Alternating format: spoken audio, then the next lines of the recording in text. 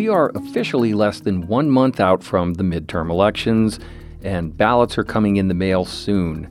And while you may have decided who you're voting for governor and the U.S. Senate and all the other races, there's also something else on your ballot. That's a number of initiatives that can play a big role in deciding how Arizonans want their state to run. But it can be confusing to know what it really stands for and if you want to vote yes or no. And what does yes or no even mean? Welcome to The Gaggle, an Arizona politics podcast by the Arizona Republic and azcentral.com. I'm your host, Ron Hansen. I cover national politics for the Republic. Today, we're joined by Republic reporters and Gaggle regulars, Mary Jo Pitzel and Ryan Randazzo. They're going to help us break down some of the most important ballot initiatives that you'll see at the polls this year, who supports it and who doesn't. Welcome back to the show, guys. Thank you. Thank you. Let's go over some of these initiatives, and we'll do it in numerical order because this is how they'll appear on your ballot as well. So, Ryan, let's start with you. Arizonans are going to see Proposition 132 on their ballot this month.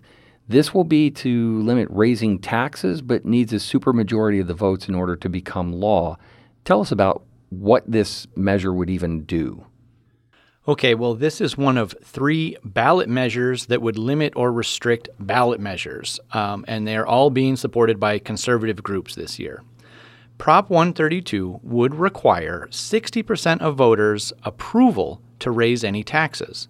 Today, voters can raise taxes through a simple majority.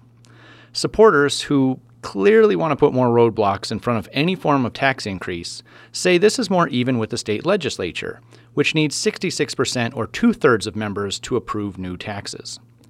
Okay, so where did this measure come from? What is the necessary context to understand why this is on the ballot now? Well, the groups that want to see this pass include the Arizona Free Enterprise Club, the Goldwater Institute, and Governor Ducey, who, of course, has made lowering taxes the centerpiece of his time in office. Opponents say this would mean that a minority of voters, 41%, could determine state tax revenues by blocking any new increases. There's plenty of bad blood between conservatives and progressives in Arizona in recent years, and raising taxes to fund things like education that have moved from the legislature to the ballot. This measure, which was put on the ballot by the State House of Representatives, is just an extension of that. Representatives from the Arizona Center for Economic Progress, the League of Women Voters, Arizona Education Association, Children's Action Alliance, Living United for Change, and others say that this would take lawmaking power away from voters, and that's why they oppose this. For voters, once they decide which way they want to vote on Prop 132, that will probably be the same way they vote on the other 2 ballot measures this year because they're supported by the exact same people and opposed by the exact same folks. And what are those measures numbered? Those are 128 and 129. 128, briefly, would allow lawmakers to defund any ballot measure that is determined to be illegal. And 129 would require all ballot measures to be a single subject, which would make it much more expensive to pass laws because you couldn't do much with one ballot measure and you'd have to pass multiple to do things like legalize marijuana. Okay, so now let's shift to Prop 209. Mary Jo, what is this about? This measure has been called the Reduced Medical Debt Act, but it actually does much more than that. On the medical debt portion of it, any medical debt would be held to only 3% interest rate, which should obviously help consumers if they have a big medical bill that they've got to deal with. But it goes beyond that and also protects the amount of the value in your home and your vehicle from debt collectors. Currently, $250,000 of your home value is protected from debt collectors. This would raise it up to $400,000. For vehicles, the current level is $6,000. This would raise that shield up to $15,000. So help us understand the context on this measure. Where did it come from? How is it that this has fallen into voters' laps now? It comes, a lot of it's based on what's happened in California, and it comes from, progressive backers. They cast it as a consumer protection measure because it will, keep people from, being impoverished by debt collectors. Okay, any notable supporters or opponents of this measure? We have mostly a lot of progressive and anti-poverty groups that have signed up to support this measure, such as Wildfire, which currently is focusing a lot of their efforts on the housing issues in Arizona. It's getting support from Lucha, from, as I said, a lot of the progressive organizational groups out there. Opposition's coming from the Goldwater Institute and the Greater Phoenix Chamber of Commerce and a coalition of debt collectors. Okay, let's shift to Prop 211. This is something you've written a lot about. Tell us what is at stake with this one. Okay, Prop 211 is called the Voters' Right to Know Act, probably more popularly known as Stop Dark Money. This is a measure that former Attorney General and a long time ago Phoenix Mayor Terry Goddard has been pursuing for a number of years. This is the fourth attempt that he's made to get this on the ballot. It succeeded this year. We'll see what voters think. The goal of Prop 211 is to provide transparency in who is giving money to independent expenditure campaigns. This means during the election cycle, you'll often see a lot of campaigns coming out saying wonderful things about a candidate or perhaps, a lot of terrible things about them. And they do not. They're from groups that have sort of innocuous names. Americans for, a fair fight, Americans who love, blue skies. But you don't know who those people are. This measure would require disclosure of people who give a significant amount of money to these efforts. We could get into a lot of the technical details, but if you're given $5 to one of these campaigns, there will be no disclosure. If you're giving $5,000 or more to an expensive independent expenditure campaign, then those donors, their exact names, not the whole daisy chain of another name of another, happy sounding group, all of that must be disclosed. This will be overseen by the Clean Elections Commission if it becomes law. Now, you've noted that this has some history of being attempted. Anything notable about why it has moved this far this year? I suppose that practice makes perfect. The supporters of this learned a lot along the way. They've been challenged before. They also had difficulty getting enough signatures. Somewhat. One case was during the middle of the pandemic, which made things a little more difficult. But they feel that they've got the language down right. They've narrowed it from their original ideas of almost a decade ago. So it's very tailored to go after mostly anybody who's spending a significant sum of money, i.e. $5,000 or more, to contribute to a dark money campaign. Okay, so who is supportive of this, and is every independent expenditure committee in Arizona opposed to it? Well, right now we don't know how many independent expenditure committees are even out there. We haven't seen any reporting yet on that. And of course, if they're an independent expenditure committee, at the moment, under current law, we don't have to name their donors. But it's getting resistance from the Free Enterprise Club, who organized a lot of citizens to send in statements to the publicity pamphlet. A lot of times, voters will look at the publicity pamphlet that the Secretary of State sends to their home, and sometimes you just count up how many people are for and how many are against. And I will say on Prop 211, a lot of them are people who are being sponsored by the Free Enterprise Club. The club, along with the Center for Arizona Policy Action, argue that this is way too much disclosure. It's not needed. It's likely unconstitutional, and it's a violation of First Amendment rights. If you want to, stand up and say that you don't like a certain measure and you want to do it as Americans for Blue Skies, then they argue that is a constitutional right.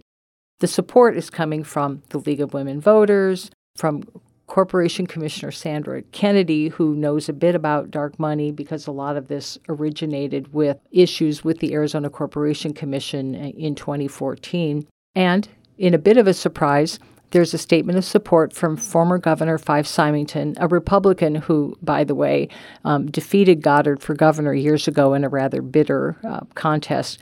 These two have found common ground on the issue of campaign transparency, and Symington argues that it just makes sense that you should know who is funding messages for or against a candidate.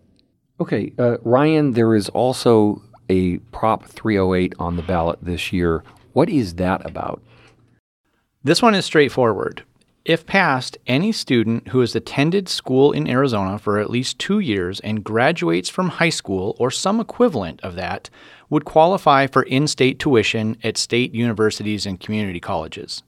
This one makes a huge difference in the costs for about 2,000 undocumented high school graduates in the state each year, who otherwise have to pay about double for higher education under current law. Arizonans approved that nearly 20 years ago in 2006 when they took away a number of different state amenities for undocumented people. Okay, so this is a familiar issue with a twist. What is the context of why we're dealing with this issue now? The Senate referred this resolution to the ballot. So it sort of shows that times have changed since 2006, that there is, frankly, more sympathy for young people who are in this country without documentation, who were brought here by their parents, and maybe more agreement, if I may, that these people deserve a chance at an education if they're going to be in our country. And I think that is expressed in the people who are supporting this measure. Okay, so let's get into that. Who is supporting it? Who's on the other side? So it has pretty widespread support, though there are people such as Russell Pierce, the former state lawmaker known best for his anti-immigration measures, who voters recalled out of his East Valley district. And Pierce is one of the few people who wrote an opposition statement to this one. In a throwback to 2011, Republican and Sky Mall founder Bob Worsley, who defeated Pierce in a follow-up election for that district, is supporting the measure and is one of the people who wrote a support statement. But I think the more meaningful and bigger names that have thrown their weight behind this would include the Phoenix Chamber of Commerce and the Arizona Chamber of Commerce and Industry, which are hoping to see this pass, as well as groups that advocate for causes such as Chicanos por la Causa. Okay, so let's take up one more measure. Mary Jo, there's a Prop 309. What is that about? This is all about your ballot and what kind of ID that you have to show in order to cast that ballot. It comes to us from state lawmakers, and what they are proposing is that if you're going to vote in person at the polls, you must have a current photo ID. If you remember, currently, right now, if you go to the polls and you don't have a current picture, you can provide 2 pieces of other identification, your gas bill, your property tax bill, and that will verify your identity. This measure says, no, you must have a current photo ID, bring that to the polls in order to vote. They also have provisions there for people who vote by early ballot, which is, of course, the most popular method here in Arizona. This would propose an affidavit that comes along with your early ballot on which the voter must write their date of birth, sign it, and give either their voter ID number, which would be on their voter ID card, or the last 4 numbers of their Social Security number. Put this on an affidavit, tuck it into the ballot envelope, and return that. And then election officials would use that data to verify that you really are who you say you are. So it's an extra step for people who are used to mailing in their ballots. And we can talk a little bit about some of the concerns about that. Okay, before we do, or maybe as we do, what is the context of this initiative? This sort of sounds like it's ringing some familiar bells to us all. Where did this come from? Well, you remember 2020 and the election. This very much, comes out of the debate that continues to swirl around the 2020 election. The sponsors say, look, we recognize that whether there was fraud or not, there's been a lot of skepticism about how our elections are run. Do we actually have the right people voting, meaning people who are, properly registered and no fraudulent registrations? So they put in a couple more provisions, and it will make a difference in voter behavior, both for early voters as well as for those who show up at the polls. Okay, so you mentioned the 2020 election and all the dispute around that. Who is supportive of this? Is this purely a partisan exercise, or are there some interesting bedfellows here? Pretty much it breaks along partisan lines. The way it came out of the legislature was on a strict party vote with Republicans in support and Democrats opposed. It has the support of the Goldwater Institute, the Free Enterprise Club, which weighed in on a lot of ballot measures this year, and a fair number of Republican lawmakers, went to the extra step to put out statements in support of this. Do all those people supporting it believe that the election was stolen by folks falsely voting with made-up utility bills of others? No, not that we've heard on the record, but they just argue that, look, you've got to show voter ID. You got to show ID to go, buy a drink, to go to the drugstore and buy certain things at the drugstore.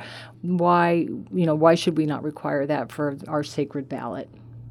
Anything notable about the opposition? The opposition makes a lot of arguments. They're very worried that this will stifle voter participation. The League of Women Voters, which opposes it, has pointed out that older drivers who have expired driver's licenses, you can't use that photo ID. You could not use that photo ID if you went to the polls. You'd have to have a current photo ID. There are others who worry that people might forget to put that affidavit in the ballot with their mail-in ballot and therefore have their vote nullified and maybe not even realize that. So that's why this has drawn opposition, mostly from progressive groups and Democrat-leaning groups, the Arizona Education Association, a lot of the Latino organizations which have been trying to boost voter turnout. Okay. Well, I'm a little worried about my driver's license photo. That's not especially recent. Is that pass is current or not? Yeah. What's interesting is that, one of the arguments is that for the early voters that there's really been no proof of ID, and that's why they want this affidavit. But, for years, Arizona has operated saying that your signature on the ballot envelope is your form of ID. But there's a lot of suspicion that sometimes those signatures is just not a really good way to prove who you are, that they're subject to forgery.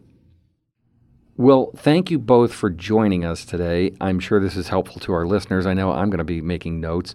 There are more ballot initiatives that are on the ballot as well, and you can read more about that on azcentral.com. But if listeners want to keep up with your work on this, where can they find you on Twitter? I'm at Mary J. Pitzel, Pitzl. And I'm at Utility Reporter. Very good. Well, that is it for today, Gaggle listeners. Do you have questions about Arizona's political landscape? Contact us at thegaggle@arizonarepublic.com. That's one word, all spelled out. Or leave us a message at 602-444-0804. And don't forget to rate and review our show and share it with a friend. If you want to reach out to me on Twitter, I'm at Ronald J. Hansen, and that's Hansen. Today's episode was edited and produced by Amanda Luberto. You can follow her at Amanda Luberto. That's Luberto. Thanks for listening to The Gaggle, a podcast from the Arizona Republic and azcentral.com. We'll see you next week.